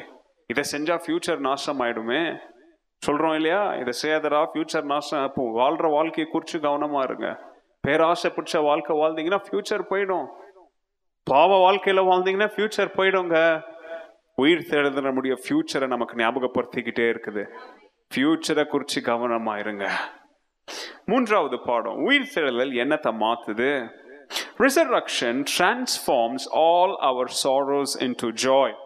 உயிர்த்தெழுதல் நம்முடைய துக்கங்களை சந்தோஷமா என்ன செய்தது? மாற்றுது. என்னத்தை மாற்றுது? துக்கங்களை, நம்முடைய கவலைகளை என்னவா மாத்துது? சந்தோஷமா மாத்துது. 58வது வசனத்துல அவர் சொல்றாரு, be always abounding in the work of the Lord. எப்பொழுதும் தேவனுடைய வேலையில எப்படி ஆயிருங்க? மகிழ்ச்சியா, சந்தோஷமா. நல்லா கவனிங்க, உயிர்த்தெழுந்த கிறிஸ்து நமக்கு மகிழ்ச்சியா கொண்டு வரார். உயிர்த்தெழுந்த கிறிஸ்து நமக்கு தன்னுடைய உயிர்த்தெழுதல் மூலம் நமக்கு எதனால நிரப்புறார் சொல்லுங்க? நம்மளை சந்தோஷத்தினால நிரப்புறார். அவர் உயிர்த்தெழுந்த அந்த ஈவெண்ட்ஸை கொஞ்சம் கவனிச்சு பாருங்களேன். இன்னைக்கு அதுல இருந்து பிரசங்கம் பண்ணல, ஏன்னா இன்னைக்கு டீச்சிங் உங்களுக்கு எவ்வளவு வருஷம் தாங்க அதையே படிப்பீங்க. மகதலேனா மரியாதை சந்தித்தார், உங்களை சந்தித்தாரா? அவளை சந்தித்தார், ஓகே, உங்களை சந்தித்தாரா? அதுதான் முக்கியமான கேள்வி. ஆனா கொஞ்சம் கவனிச்சு பாருங்களேன், இயேசு மகதலேனா மரியாதை சந்திக்கும் போது அவளுக்கு ஆச்சரியம் மாத்திரம் இல்ல, சந்தோஷமும் உண்டாச்சு. அவர் யார் யார சந்தித்தாரோ எல்லாருக்கும் சந்தோஷம் உண்டாச்சுங்க. முதல்ல என்ன நடக்குது? பெரிய ஒரு நிலநடுக்கம் நடக்குது. அப்புறம் அங்க என்ன டோர் என்ன ஆயிடுச்சு? அங்க ஓப்பன் ஆயிடுச்சு. உள்ள இருந்து யார் வெளியில வந்தா? அங்கேயும் டோர் ஓப்பன் ஆயிடுச்சு. டோர் ஓப்பனா இருக்குது பாருங்க. உள்ள இருந்து யார் வெளியில வந்தாச்சு? ஆண்டவராக இயேசு கிறிஸ்து. மரித்தோரிடத்தில் அவர் இனிமே இல்லைங்க. அவர் உயிரோட என்ன செஞ்சாச்சு? வெளியில வந்தாச்சு. மகதலேனா மரியாள், இயேசுடைய தாய், மதர் ஆஃப் ஜேம்ஸ், இன்னும் ஒரு சில பெண்கள், இவங்க எல்லாம் வந்து என்ன செய்யறாங்க? இன்னும் இருட்டி இருக்குது, எங்க தேடி வராங்க? அவங்க எல்லாம் கல்லறையை தேடி வராங்க. மகதலேனா மரியாள் ஓடி போய் பேதுரு விட்டு யோவான்ட்டையும் சொல்றா, யாரு இல்ல அங்க? இயேசு இல்ல, உயிர் தெழுந்துட்டார். எல்லாரும் ஓடுறாங்க. மற்ற பெண்கள் எல்லாம் என்ன செய்யறாங்க? உள்ள ஓடி போய் பார்க்கும் பொழுது அங்க யார் இருக்கிறாங்க? தேவ தூதன் அங்க இருக்கிறான். ஓகே, அப்படியே நீங்க சீக்வன்ஸா படிச்சுட்டு வாங்க, எல்லாருக்கும் தெரியும் என்ன நடந்துச்சுன்னா. அப்புறம் பேதுரு வரான், யோவான் வரான், அப்புறம் இயேசு மகதலேனா மரியாளை சந்திக்கிறாரு, இயேசு மற்ற பெண்களை அங்க சந்திக்கிறாரு. அப்புறம் அவங்க என்ன செய்யறாங்க? அங்க இருக்கிற அந்த பிரதான ஆசாரியருங்க அவனுங்கெல்லாம் வந்து அங்க காவல்காரர்கள்ட்ட என்ன பண்றானுங்க? இவங்க லஞ்சம் கொடுத்து கதை உண்டாக்குறானுங்க, பொய் சொல்ல பொருளைய கிளப்புறானுங்க. அப்புறம் பேதுருவை சந்திக்கிறாரு, உள்ள இருக்கிற அறையில உழைஞ்சிட்டு இருக்கிறவங்களை சந்திக்கிறாரு. எல்லாரையும் சந்திச்சாலும் அவருடைய சந்திப்பின் முடிவுல எல்லாருக்கும் என்ன உண்டாயிடுச்சு சொல்லுங்க? சந்தோஷம். மரித்தவர் உயிரோட எழும்பிட்டார். நம்முடைய ஆண்டவர் நம்முடைய கண்களுக்கு முன்பதாக உயிருள்ள தேவனாக நிற்கிறார். அல்லேலூயா. அபவுண்டிங்னா இதுதாங்க சந்தோஷம். அந்த சந்தோஷத்தோடு ஒரு புத்துணர்ச்சியும் சேர்ந்து வருங்க, ஒரு எனர்ஜி. இந்த ரூமுக்குள்ள போய் ஒழிச்சிட்டு இருக்கிறாங்க. இயேசு காணும் செத்துட்டாருன்னு ஒருத்தனுக்கும் என்ன இல்லை? எனர்ஜி இல்லை. எல்லாம் குற்ற மனசாட்சியோடு, சோர்வுல, பயத்தினால நிரம்பி போய் உள்ள உட்கார்ந்துட்டு இருக்கிறாங்க. இயேசு அவர்களை சந்தித்து அவர்களுக்கு புத்துணர்ச்சி என்ன செய்கிறாரு? தரார். ஏன் சொல்லுங்க? இயேசுவின் உயிர் தெழுதல் என்னத்தை கொண்டு வருது? நம்முடைய சகல துக்கங்கள், கண்ணீர்கள் அதை என்ன செய்தது? மாத்துதுங்க, சந்தோஷமா மாத்துது. இயேசுவை சந்திச்ச உடனே துக்கம் காணாம போயிடுது. இயேசுவை சந்திக்கும் பொழுது அதாங்க நீங்களே நிறைய பேர் அனுபவிச்சிருக்குவீங்களா? கஷ்டத்தோடு கண்ணீரோடு ஜெபத்துல உட்கார்ந்து இருக்குவீங்க. எழும்பி பார்க்கும் பொழுது கண்ணீரும் காணாம போயிருக்கும், கவலையும் காணாம போயிருக்கும். இன்ப நேரம் இயேசுவோடு ஜெபத்துல நீங்க தரித்து இருக்கிற அந்த நேரம் உங்களையே அது என்ன செய்ய வைக்குது? அது மறக்க வைக்குது. இன்னைக்கு உங்களுடைய மனசு வேதனையோடு இங்க இருக்கிறீங்களா? இன்னைக்கு இந்த இயேசுவின் உயிர்த்தெழுதல் ஆராதனையில வந்து இங்க கண்ணீரோடு, வேதனையோடு, கஷ்டத்தோடு, துன்பத்தோடு, இன்னும் என்ன விதமான எமோஷன்ஸ்ல இங்க வந்து உட்கார்ந்து இருக்கிறீங்களா? நல்ல கவனிங்க. உயிர்த்தெழுந்த இயேசு உங்களுடைய கண்ணீரை இன்னைக்கு சந்தோஷமா மாற்றுவதற்காக தாங்க அவர் உயிரோடவே எழுந்தாரு. நீங்க எப்படியா நாசமா போங்கன்னா அவருக்கு என்னங்க வேலை? உயிரோட ஏங்க அவர் எழும்பணும்? அவரு இல்லைன்னா எழும்பினவர் அப்படியே யாருக்கும் காணாம அவர் பாட்டுக்கு போயிருக்கலாம். எழும்பி ஜனங்களை சந்தித்து அவர்களுடைய கண்ணீரை சந்தோஷமா என்ன செஞ்சார்? அவரு மாற்றினார். பவுல் இங்க சொல்லி கொடுக்கிற காரியம் அதுதான். எப்பவுமே நீங்க சந்தோஷமா இருக்கும்படியாக, டு பி ஆல்வேஸ் அபவுண்டிங். அபவுண்டிங்னா அதுக்கு இன்னொரு வார்த்தை ஏராளம் சொல்லுவாங்களே, அவன் ஏராள தாராள மனசு உள்ளவங்க. இயேசு அப்படி ஏராள தாராள மனசு உள்ளவங்களை சந்தோஷம் கொடுக்கறது உங்களுக்கு. இவ்வளோ வாங்கிக்கோ அவ்வளோ வாங்கிக்கோலாம் பிடிச்சி வச்சுக்கலாம் கொடுக்க மாட்டாரு. உங்களை அற்புதமாக அளவற்ற சந்தோஷத்தினால உங்களை நிரப்புகிற தேவன். ஹல்லேலூயா. கடைசி காரியத்தை சொல்லி நம்ம ஜெபிப்போம். இயேசுவின் உயிர்த்தெழுதல் என்னத்தை மாத்துது? இயேசுவின் உயிர்த்தெழுதல் நம்முடைய காலியான வாழ்க்கையை அது முழுமைப்படுத்துகிறது. It makes our empty life full. காலியான வாழ்க்கை, காலியான பாத்திரம் போல இருக்கிற வாழ்க்கை அது என்ன செய்தது? நிரம்பி வழிய செய்கிறது, நிரப்புகிறது. பவுல் இதை குறித்து என்ன சொல்லுகிறார் கவனிங்க. 58வது வசனத்துடைய கடைசி பார்த்து பாருங்க. அவர் சொல்றாரு, இவைகளெல்லாம் நீங்க செய்யும் பொழுது, இயேசுக்காக இவைகளெல்லாம் நீங்க செய்யும் பொழுது ஞாபகம் வச்சுக்காங்க, உங்களுடைய பிரயாசங்கள் எதுவும் என்ன கிடையாது, வீண் அப்படின்னு நினைச்சிடாதீங்க. இயேசுவுக்காக நீங்க வாழ்கிற வாழ்க்கை வீண் அப்படின்னு என்ன பண்ணிடாதீங்க, நினைச்சிடாதீங்க. The risen Christ brings fulfillment to your life. இயேசு கிறிஸ்துடைய உயிர்த்தெழுதலின் அந்த வல்லமை உங்களுடைய காலியான வாழ்க்கையை அது என்ன செய்தது? முழுமையாக்குகிறதுங்க. நீங்க நினைக்கலாம் என் வாழ்க்கை வெறுமை அப்படின்னு நினைக்கலாம். இல்லைங்க, வெறுமை கிடையாது. கிறிஸ்துவுக்காக வாழுகிற யாருடைய வாழ்க்கையும் என்ன கிடையாது, வெறுமை கிடையாது. It makes it full. நீங்க நினைக்கலாம் சாத்தான் உங்களுடைய வாழ்க்கை எம்டியா இருக்குதுன்னு ஒரு ஃபீலிங் கொடுப்பான் உங்களுக்கு. ஆனா நீங்க சாத்தானை பார்த்து சொல்லணும், என் வாழ்க்கை வெறுமை கிடையாது. இயேசு என் வாழ்க்கை என்ன செய்யறாரு? அதை நிரப்புகிறார், அதை முழுமைப்படுத்துகிறார். என் வாழ்க்கை, என் பிரயாசங்கள்லாம் வீணுன்னு பிசாசு யோசிக்க வைக்குவான். நீ ஊழியத்துல செய்யறதெல்லாம் வீண், இது waste of energy, waste of time, இது வேஸ்ட் ஆஃப் ரிசோர்சஸ் சொல்லுவான். ஆனா நீங்க பிசாசை பார்த்து சொல்லுங்க, இது வேஸ்ட் ஆஃப் டைம் கிடையாது. ஏன்னா இதை நான் உனக்காக செய்யல, இது உலகத்துக்காக செய்யல, மனுஷனுக்காக செய்யல, இதை நான் யாருக்காக செய்யறேன்? ஆண்டவருக்காக செய்யறதுனால என்னுடைய பிரயாசங்கள் எதுவும் என்ன கிடையாது, வீண் கிடையாது. கிறிஸ்துவுக்காக எடுத்து வைக்கிற சின்ன அடியும் என்ன கிடையாது, வீண் அல்ல அப்படின்றத பவுல் இங்க சொல்றாரு. It means hard work. இயேசுவுக்காக ஒரு சொட்டு வேர்வையை சிந்தி இருக்கிறோமா? நாம ஒரு சொட்டு வேர்வை கூட நீங்க சிந்தலனா, இந்த ஆராய்ச்சி நல்ல எழும்பி போகும்போது ஜெபம் பண்ணுங்க, ஆண்டவரே உமக்காக ஒரு சொட்டு வேர்வை சிந்துற அளவுக்காது எனக்கு என்ன செய்யுங்க, வாய்ப்பை தாங்க ஆண்டவரே. நான் ஊழியத்துல வந்து செய்வதற்காக என்னை அர்ப்பணிக்கிறேன், எனக்கு ஒரு வாய்ப்புகளை ஏற்படுத்தி தாங்க ஆண்டவரே. என்னை தாழ்மைப்படுத்துகிற ஆண்டவரே. Labour will not go in vain அப்படின்னு சொல்றாரு. அதாவது அதோடைய அர்த்தம் என்னன்னா, இப்படி நினைச்சாதீங்க, அப்போ நான் எல்லாம் செய்வேன், நான் எல்லாத்துலயும் சக்சஸ்ஃபுல்லா இருக்குவேன், அக்காம்ப்ளிஷ் பண்ணுவேன், எல்லாத்துலயும் சாதனையாளரா இருப்பேன், நம்பர் 1 இருப்பேன், எல்லாரும் என்ன பாராட்டுவாங்க, எல்லாருடைய பார்வைக்கு முன்னாடி நிற்கும். இல்ல, அது இல்லைங்க அர்த்தம். எல்லாருடைய பார்வையில செஞ்சாலும் சரி, மறைவுல செஞ்சாலும், கிறிஸ்துவுக்காக எதை செய்தாலும் அதோடைய பிரயாசம் என்ன இல்லைன்னு பைபிள் சொல்லுது, வீண் இல்ல. பவுல் இதை குறித்து சொல்றார். அதே 15வது அதிகாரம் 14வது வசனத்தை நீங்க வாசித்து பாத்தீங்கன்னா அவர் சொல்றாரு, இயேசு கிறிஸ்து மாத்திரம் உயிர் தெளாவிட்டால் நான் பிரசங்கிப்பதெல்லாம் என்ன சொல்லுங்க, வீண், வேஸ்ட்பா. நான் ஏன் சும்மா பிரசங்கம் பண்ணிட்டு இருக்கணும்? இயேசு மாத்திரம் உயிர் தெளாதமா போயிருந்தா விசுவாசம் வீணாச்சே.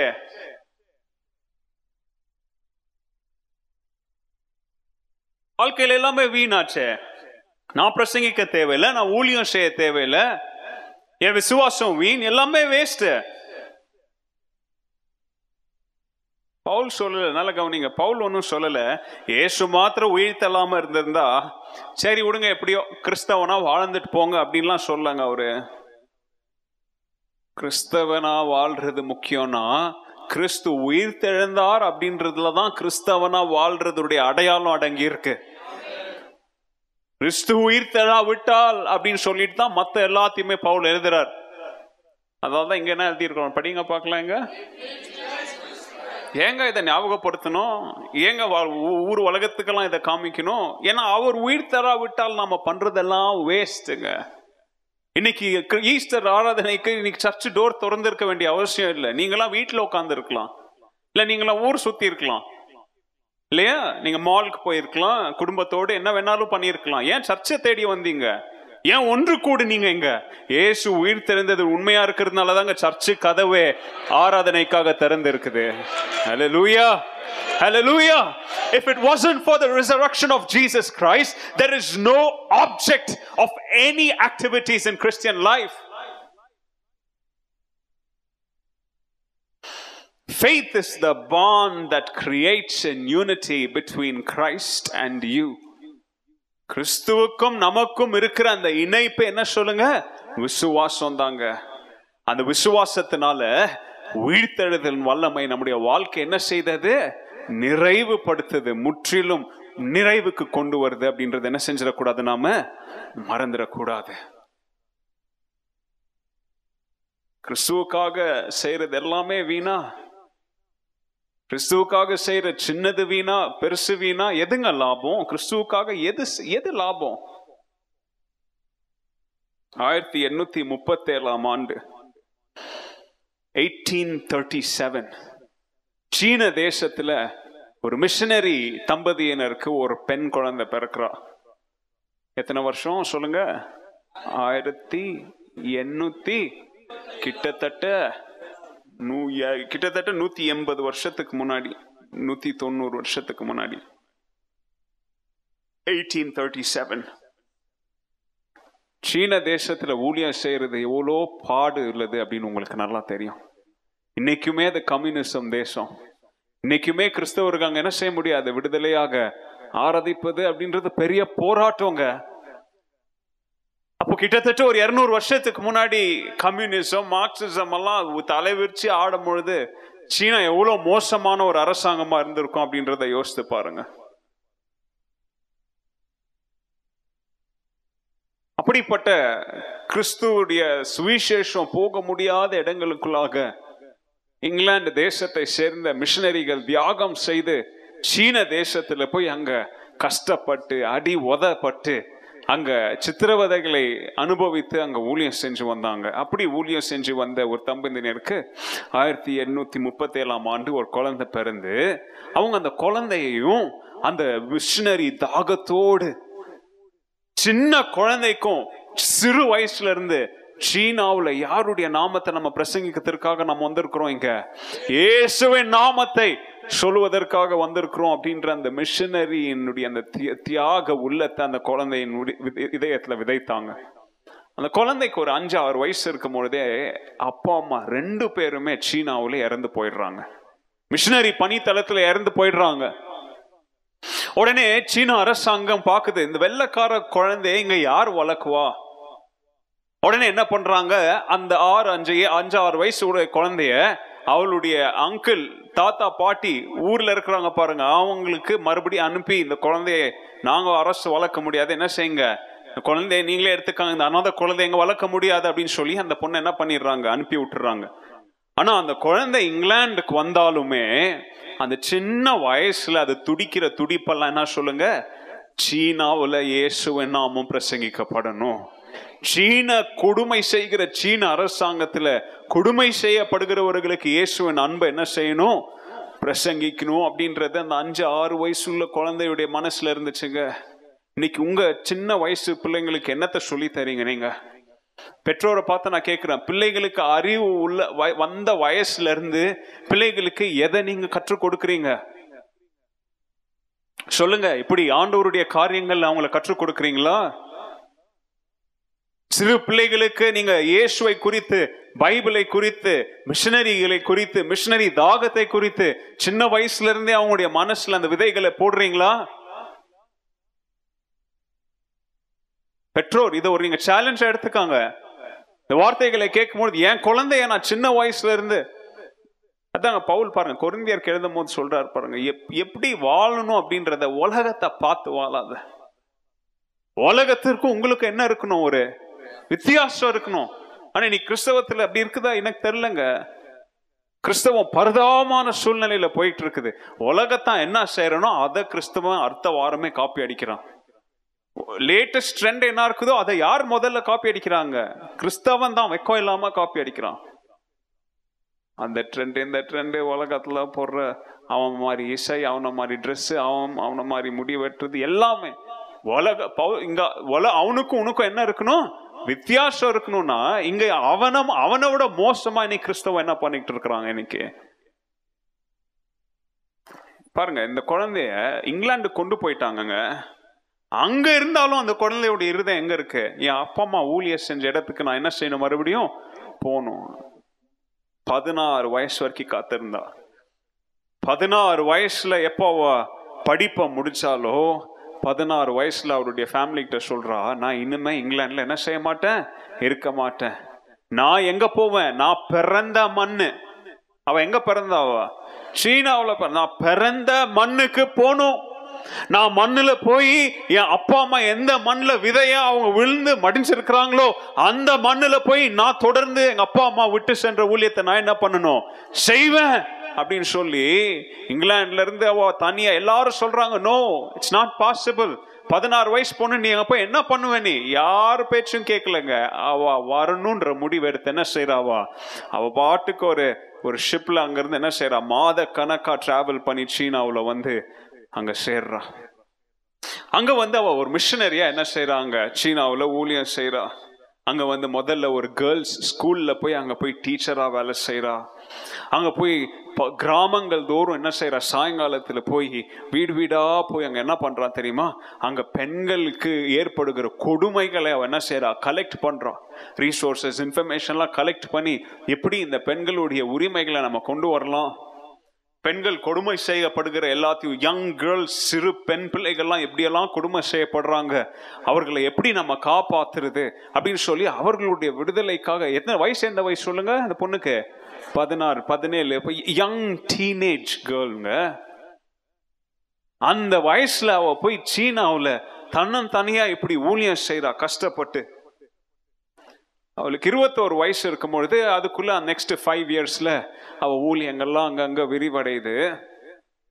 இங்கிலாந்துல இருந்து இன்னொரு மனுஷன் அங்க சீனாவுக்கு புறப்பட்டு போறோம். அவன் யார் பார்த்தீங்கன்னா, அவனும் இவளை போல மிஷனரி தாகமுள்ள ஒரு மனிதன்.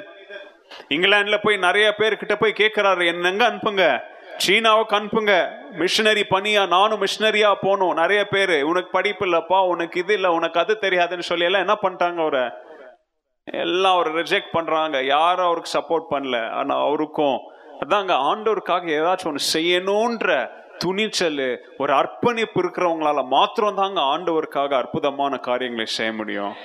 சும்மா காசிப் பண்றாங்க, திட்டுறாங்க, இது பண்றாங்க, அது பண்றாங்க, எனக்கு இது தெரியல அது தெரியலன்றவங்க எல்லாம் இருக்கிற இடத்துலே தான் இருக்குவாங்க. அவன் அந்த மனுஷன் அவன் ஒரு மிஷனரியா எங்க செய்யறான், சீனாவுக்கு வரான். சீனாவுக்கு வந்து இந்த பெண் எங்க ஊழியம் செய்யறாரோ அதே இடத்துல வந்து அவங்க 2 பேரும் சேர்ந்து என்ன செய்யறாங்க, ஊழியம் செய்யறாங்க. அநேக ஆண்டுகளுக்கு அப்புறம் அவங்க 2 பேருக்கும் திருமணம் ஆகுது. திருமணமாகி இப்போ ஒரு கை இவ்வளோ சத்தத்தை எழுப்புச்சுன்னா இப்ப 2 கை எவ்வளவு சத்தத்தை எழுப்போம் யோசித்து பாருங்க. பயங்கரமா தீயா என்ன செய்யறாங்க, 2 பேரும் ஊழியம் செய்யறாங்க, வேலை செய்யறாங்க. சீன அரசுக்கு இவங்களை பார்த்தா பிடிக்கல, இவங்களை கொண்டுடணும், எப்படியாவது இவங்களை ஏதாச்சும் ஒரு குற்றச்சாட்டு சொல்லி நாட்டை கடத்திடணும்னு சொல்லி எவ்வளோ முயற்சி எடுக்கிறாங்க. அநேக ராத்திரிகள்ல வந்து அவங்களை கைது செய்வாங்க. அநேக நேரத்தில் அவங்க தேச துரோகம் செய்யறாங்கன்னு சொல்லி அவங்களை சிறையில கொண்டு போய் போடுவாங்க. நிறைய நேரத்தில் அவங்களுக்கு தண்டனைகளை தருவாங்க. ஆனா எதுவுமே இயேசுக்காக ஊழியம் செய்ய வேண்டும் அப்படின்ற மனசு அவங்களை விட்டு என்ன செய்யல போல. நிந்தையின் மத்தியிலும் அடியின் மத்தியிலும் இங்கிலாந்துல இருந்து அப்பப்போ லெட்டர் வருவாங்க, நீங்க 2 பேர் ஏன் எங்க கஷ்டப்பட்டுட்டு இருக்கிறீங்க, என்ன செஞ்சிருங்க, வந்துருங்க போலங்க. அவங்க சீனாவிலே இருந்து எல்லா கஷ்டங்களையும் துன்பங்களையும் என்ன செஞ்சாங்க, அனுபவிச்சாங்க. இன்னைக்கு நமக்கு இப்படிப்பட்ட ஒரு மனசு இருக்காங்க. கஷ்டம் துன்பம் வரும்பொழுது இயேசு என்ன செய்யறோம், நம்ம மறுதலிக்கிறோம், கேள்வி கேட்கிறோம். இயேசுக்கு ஜெபம் பண்றது இல்லை, சர்ச்சுக்கு வர்றது இல்லை. பிரச்சனை ஆச்சுன்னா சர்ச்சுக்கு வர்றது இல்லை. வீட்டுல ஏதாச்சும் துன்பம் இருந்துச்சுன்னா சர்ச்சுக்கு வர மாட்டேன், எங்கேயாச்சும் போயிடுவேன். எங்க இவ்வளோ துன்பத்தின் பாதையின் அடி உத அந்நிய தேசத்துல மிஷனரிகளா இயேசுக்காக இவ்வளோ பாடு அனுபவிச்சதுனால தாங்க அவங்களை குறித்து சரித்திரத்துல இன்னைக்கும் இடம் பிடிச்சி நாம பேசிக்கிட்டு இருக்கிறோம். அவங்களை குறித்து அவ்வளோ துன்பம் வேதனை. அவங்க போலங்க சீனா விட்டு. அவங்களுக்கு ஒரு குழந்தை பிறக்குது. இந்த குழந்தை பிறந்த உடனே செத்துருது. எல்லாரும் ஐயோ பாவம்ன்றாங்க. இன்னும் கொஞ்ச நாள் போதுங்க, 2வது குழந்தை சாகுது. 3, 4 குழந்தைங்க, 5 குழந்தைங்க இழந்துடுறாங்க. எல்லாரும் சொல்றாங்க, ஏங்க இவ்வளவு கஷ்டப்படுறீங்க இந்த ஊர்ல உட்காந்துக்கிட்டு? ஒரு குழந்தை கூட உங்களால ஒழுங்கா பெத்து வளர்க்க முடியலையே. போய் உங்க ஊர்ல போய் நல்ல மெடிக்கல் ஃபெசிலிட்டி இருக்குது, அங்க போய் வாழுங்க போங்க. இல்லங்க, கிறிஸ்துவுக்காக வந்துட்டோம், வாழ்வானாலும் சாவானாலும் இனிமே எங்கதான் எங்களுடைய பணம், இங்க இந்த சீனாவுலதான் நாங்க மடிஞ்சு எங்களுடைய பணம் இங்கதான் போகணும் அப்படின்னு சொல்லி தீர்மானமோ அங்க வாழ்றாங்க. அவங்க நிந்தைகள், அடி உத, இழப்புகள், மரணத்தின் மத்தியிலையும் இயேசுவுக்காக அவங்க என்ன செஞ்சாங்க? பாடுகளை அனுபவிச்சு விட்டு போலையே. 43 வயசுங்க அந்த பெண்ணுக்கு. எவ்வளவு வயசு? 43 வயசு வரும்போது ஒரு மிஸ்டீரியஸ் சிக்னஸ், ஒரு விதமான ஒரு நோய் வருது அவங்களுக்கு. என்ன நோய், என்ன ஜுரம்னு கூட அவங்களுக்கு தெரியாது. யாருக்குமே தெரியல இது என்ன விதமான ஜுரம்னு. இப்போ நிறைய பேர் சொல்றாங்க, இதுக்கு இங்க மருந்தெல்லாம் இல்ல. சீன அரசாங்கமே சொல்லுது, நீங்க போயிடுங்க உங்க ஊருக்கு, அங்க போய் ஏதாவது மெடிசன் கண்டுபிடிச்சு ஏதாவது உயிரை பழிச்சுக்காங்க. இல்லைங்க, போக மாட்டேன், நான் இயேசுக்காக சீனாவுக்கு வந்துட்டேன். எங்க நான் மறித்தாலும் எங்க தான் மறிப்பேன் நானு. இந்த வைராகியம் யாருக்குங்க வரும்? இவங்களை பார்த்துதாங்க எல்லாரும் முட்டாள்னு சொல்லுவாங்க. பவுல் சொல்லுவாரு, கிறிஸ்துவுக்காக நான் யார்? நானு முட்டாள், பைத்தியம். ஏன்னா கிறிஸ்துவை கண்டு கொண்டதுக்கு அப்புறம் எனக்கு உலகத்துல இருக்கிற மீதி எல்லாமே என்னது? வேஸ்ட், இது வீண், பொக்கிஷம் இல்ல. 43 வயசுல அந்த அம்மா இறந்து போனாங்க. Maria Hudson Taylor. அவங்களுடைய கணவர் பேர் ஹட்சன் டெய்லர், அவங்களுடைய பேர் மரியா டெய்லர். சீனாவுல 43 வயசுல, இன்னைக்கு 43 வயசு அப்படின்றது it is the prime age. 35 to 50 prime time. அந்த வயசுல மரித்து அவங்களுடைய கல்லறையில, சீனாவுல இன்னைக்கு கல்லறையில கல்வெட்டுல என்ன எழுதியிருக்கிறாங்க தெரியுமா? கிறிஸ்து எனக்கு ஜீவன், சாவு எனக்கு ஆதாயம். கிறிஸ்து எனக்கு ஜீவன், சாவு எனக்கு. To live is Christ and to die is gain. ஏங்க இவங்களுக்கு இவ்வளவு பாடு, ஏன் இவ்வளவு வேதனை? மரணம், பிள்ளைங்க இறந்தாங்க, துன்பம், வேதனை. ஆனாலும் கிறிஸ்துவுக்காக நான் எதை செய்தாலும், பவுல் சொல்றாரு, எதை செய்தாலும் அது என்ன கிடையாது, அது வீண் இல்ல அப்படின்ற ரகசியத்தை புரிஞ்சவனாலதான் அங்க மரியா ஹட்சன் டெய்லர் சீனாவிலே அவங்க மரிச்சாங்க. இந்த மிஷனரி வாரம், இயேசு உயிர் தெழுதல்னால், இயேசு இந்த பூமிக்கு மிஷனரியா வந்து தன்னுடைய பணியை முடிச்சிட்டு உயிர் தெரிந்துட்டு அவர் போயிட்டார். கிராஸ் டிவோஷன் சர்வீஸ்ல நான் கேட்டேன், இயேசுவின் கரங்களா நீங்க இருப்பீங்களா? அவருடைய கால்களா இருப்பீங்களா? இன்னைக்கு இந்த மிஷன் சண்டே அன்னைக்கு எழும்பி போகும்பொழுது மரியா டெய்லர் எப்படி கிறிஸ்து எனக்கு ஆதாயம், ஜீவன், சாவு எனக்கு ஆதாயம் சொல்லி அவங்க மரித்தாங்களோ, அப்படி மரித்து உயிர் தெழுந்த கிறிஸ்துவுக்காக இன்னைக்கு நம்முடைய சொத்து, சுகம், சௌகரியங்கள் இதெல்லாத்தையும் இழக்க நம்ம ஆயத்தமா இருக்கிறோமா? ஆண்டவராக இயேசு கிறிஸ்து ஒரு ஓமையை சொல்றாருங்க. மத்தேயு 13வது அதிகாரத்துல 2 வசனம் தான் அந்த ஓமை. ஒருத்தன் விலையேற பெற்ற முத்துக்கள் என்ன செஞ்சான்? அவன் பிசினஸ் மேன், மர்ச்சன்ட். முத்துக்களை வாங்குவது விற்குவது. ஒரு நாள் அவன் ஒரு விலையேற பெற்ற முத்தை என்ன பண்ணிட்டான்? அவன் கண்டுபிடிச்சு அவன் என்ன பண்ணான் தெரியுமா? இந்த முத்து எனக்கு இருந்தா இது பெரிய பொக்கிஷம்னு சொல்லி இருக்கிற மத்த முத்துக்களெல்லாம் என்ன பண்ணிட்டான்? வித்து அந்த ஒரு விலையேற பெற்ற முத்தை என்ன பண்ணிட்டான்? வாங்கிட்டான். இயேசு சொல்லுகிறார் இந்த காலவெளியில, இயேசு என்ற விலையேற பெற்ற முத்தை வாங்குவதற்காக உன்கிட்ட இருக்கிற எல்லாத்தையும் விற்க நீங்க ஆயத்தமா? இயேசு தன்னிடத்துல இருந்த சகலத்தையும் நமக்காக விட்டு சிலுவையில மரித்ததுனாலதாங்க இன்னைக்கு நாம ஜீவனோடு விடுதலையோடு இங்க வந்து உட்கார்ந்து இருக்கிறோம். அப்படிப்பட்ட இயேசு என்னும் விலையேற பெற்ற முத்தை கண்டெடுக்க அவர் இருந்தா எனக்கு போதும். இயேசு எனக்கு ஜீவன், மித்தி எல்லாம் எனக்கு என்னது? வீண், வேஸ்ட், எனக்கு விருதா, எனக்கு வேண்டாம் அப்படின்ற ஒரு முடிவு உங்களால் எடுக்க முடியுமா? உங்களுக்கு எத்தனை பேருக்குங்க அப்படிப்பட்ட ஒரு முடிவை எடுக்க முடியும்?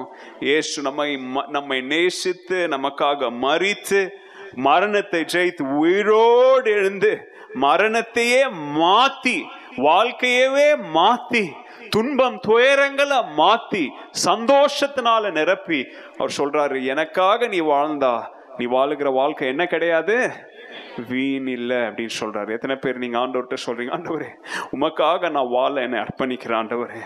ஹட்சன் டெய்லர், மரியா டெய்லரை போல நானும் கிறிஸ்துவுக்காக கடைசி சொட்டு ரத்தத்தையும் ஜீவனையும் கொடுத்து கிறிஸ்துவே எனக்கு ஆதாயம் அப்படின்னு சொல்ற கூட வாழ்க்கையை நான் வாழ்றேன் ஆண்டவரே. இயேசு என்னும் அந்த விலையேற பெற்ற முத்து எனக்கு இருந்தா போதும், மீதி எல்லாம் என்னுடைய வாழ்க்கையில வீண் அப்படின்ற ஒரு அர்ப்பணிப்புக்குள்ளாக நான் வரேன்றவங்க எத்தனை பேருங்க இருக்கீங்க?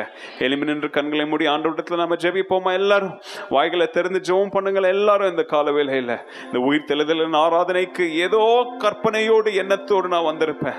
ஆனா இன்னைக்கு இங்க இருந்து எழும்பி போகும்போது இயேசுவின் உயிர் தெளிதல் எப்படி நம்முடைய வாழ்க்கையை மாத்துதோ, இயேசுவின் உயிர் தெளிதல் எப்படி என்னுடைய ஜீவனை மாத்துதோ, இயேசுவின் உயிர் தெளிதல் எப்படி நமக்கு சந்தோஷத்தை தருதோ, இயேசுவின் உயிர் தெளிதல் எப்படி நம்முடைய காலியான வாழ்க்கை நிறைவுக்குள்ளாக கொண்டு வருதோ, இயேசுவின் உயிர் தெளிதல் எப்படி நம்முடைய அழுகையை அது சந்தோஷ களிப்பா மாத்துதோ, இயேசுவின் உயிர் தெளிதல் எப்படிங்க நம்முடைய வாழ்க்கையவே மாத்துது, இயேசுவின் உயிர் தெளிதல் எப்படிங்க நம்முடைய மரணத்தை குறித்த எண்ணங்களை மாத்துது.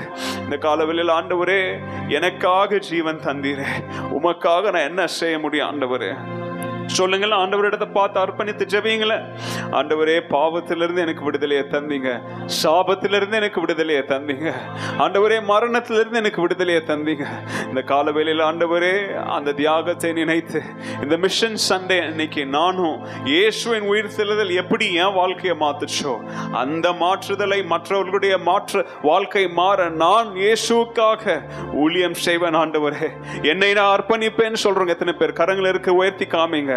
ஆண்டவரே சுயநல வாழ்க்கை நம்ம வாழ மாட்டேன், உலக ஆசை பாச இன்பங்கள் சொத்துக்களை சேர்த்து வைக்கணும்ன்ற ஆண்டவரே கவனத்தோடு நான் வாழ மாட்டேன் ஆண்டவரே. கிறிஸ்துவுக்காக இழக்க வேண்டும் அப்படின்னு நேரிட்டாலும் கிறிஸ்துவுக்காக இழப்பதற்கு நான் ஆயத்தமா இருக்கிறேன் ஆண்டவரே. இந்த காலவேளையில என்னையே நான் அர்ப்பணிக்கிறேன்னு சொல்றேங்க எத்தனை பேர் இருக்கிறீங்க? கரங்களை உயர்த்தி காமிங்களே. அன்புள்ள ஆண்டவரே இந்த காலவேளைக்காக நாங்கள் ஜெபிக்கிறோம், கேட்ட வார்த்தைகளுக்காக நன்றி செலுத்துகிறோம் ஆண்டவரே. இயேசுவின் உயிர் தெளிதல் எங்களுடைய வாழ்க்கையை மாற்றியது, இயேசுடைய உயிர் தெளிதல் எங்களை மாற்றினதுனால தான் நாங்கள் ஜீவனுள்ள பிள்ளைகளாக அங்கே நிற்கிறோம் ஆண்டவரே. மற்றவர்களும் இயேசுடைய அன்பை தெரிந்து கொள்ளும்படியாக நாங்கள் ஆண்டவரே இயேசுவை குறித்து மற்றவர்களுக்கு எங்களுடைய பேச்சிலும் வாழ்க்கையிலும் நடத்தையிலும் வேலை ஸ்தலத்திலும் சிந்தையிலும் எல்லாத்திலும் இயேசுவை பிரதிபலிக்கிற பிள்ளைகளா நாங்கள் வாழ ஆண்டவரே எங்களுக்கு உதவி செய்யுங்க ஆண்டவரே. இயேசு எனும் விலையேற பெற்ற பொக்கிஷத்தை கண்டுபிடிக்காத யாராவது அங்க இருந்தா ஆண்டவரே இந்த வார்த்தைகளின் மூலம் கர்த்தர் அவர்களோடு பேசினதற்காக நன்றி செலுத்துகிறோம். அவர்களும் அவருடைய எண்ணங்களை மாற்றி சிந்தையை மாற்றி தாழ்மையுள்ள இருதயத்தோடு கிறிஸ்துவுக்கு அடிபணிந்து ஆண்டவரே கிறிஸ்துவை சுமக்குகிற கழுத்தைகளாக வாழ கர்த்தாவே எங்களுக்கு கிருபையை நீங்க பாராட்டுங்க ஆண்டவரே. இந்த உயிர் தெளிதல் நாளில் இந்த வார்த்தை உலகம் எங்கும் கேட்ட ஒவ்வொரு தேவ பிள்ளைகளும் கர்த்தர் நீர் ஆசீர்வதியும். உயிர் தெழுந்த இயேசு மரிக்கவில்லை, அவர் இன்னும் ராஜாதி ராஜாவாக சிங்காசனத்தில் அமர்ந்திருக்கிறார் என்கிற உணர்வோடு தேவ பயத்தோடு பக்தியோடு எங்களுடைய வாழ்க்கையிலே கிறிஸ்துவுக்காக வாழ ஆண்டவரே எங்களுக்கு கிருபையை பாராட்டுங்க ஆண்டவரே. எல்லா துதியும் கனமும் மகிமையும் ஒருவருக்கே நாங்கள் செலுத்துகிறோம். இயேசுவின் நாமத்தில் ஜெபிக்கிறோம் எங்கள் ஜீவனுள்ள நல்ல பிதாவே, ஆமென். ஆத்மாவே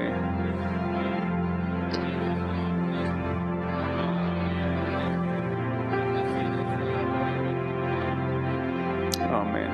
நம்முடைய பிதாவாகிய தேவனுடைய அன்பும் ஆண்டவராகிய இயேசு கிறிஸ்துவுடைய கிருபையும் பரிசுத்த ஆவியானவருடைய ஐக்கியமும் வழிநடத்துதலும் பாதுகாப்பும் உயிர் திறந்த இயேசுவின் வல்லமை மற்றவர்களுக்கு வாழ்நாள் முழுவதும் பிரதிபலிக்க கிருபையை நமக்கு தருவாராக.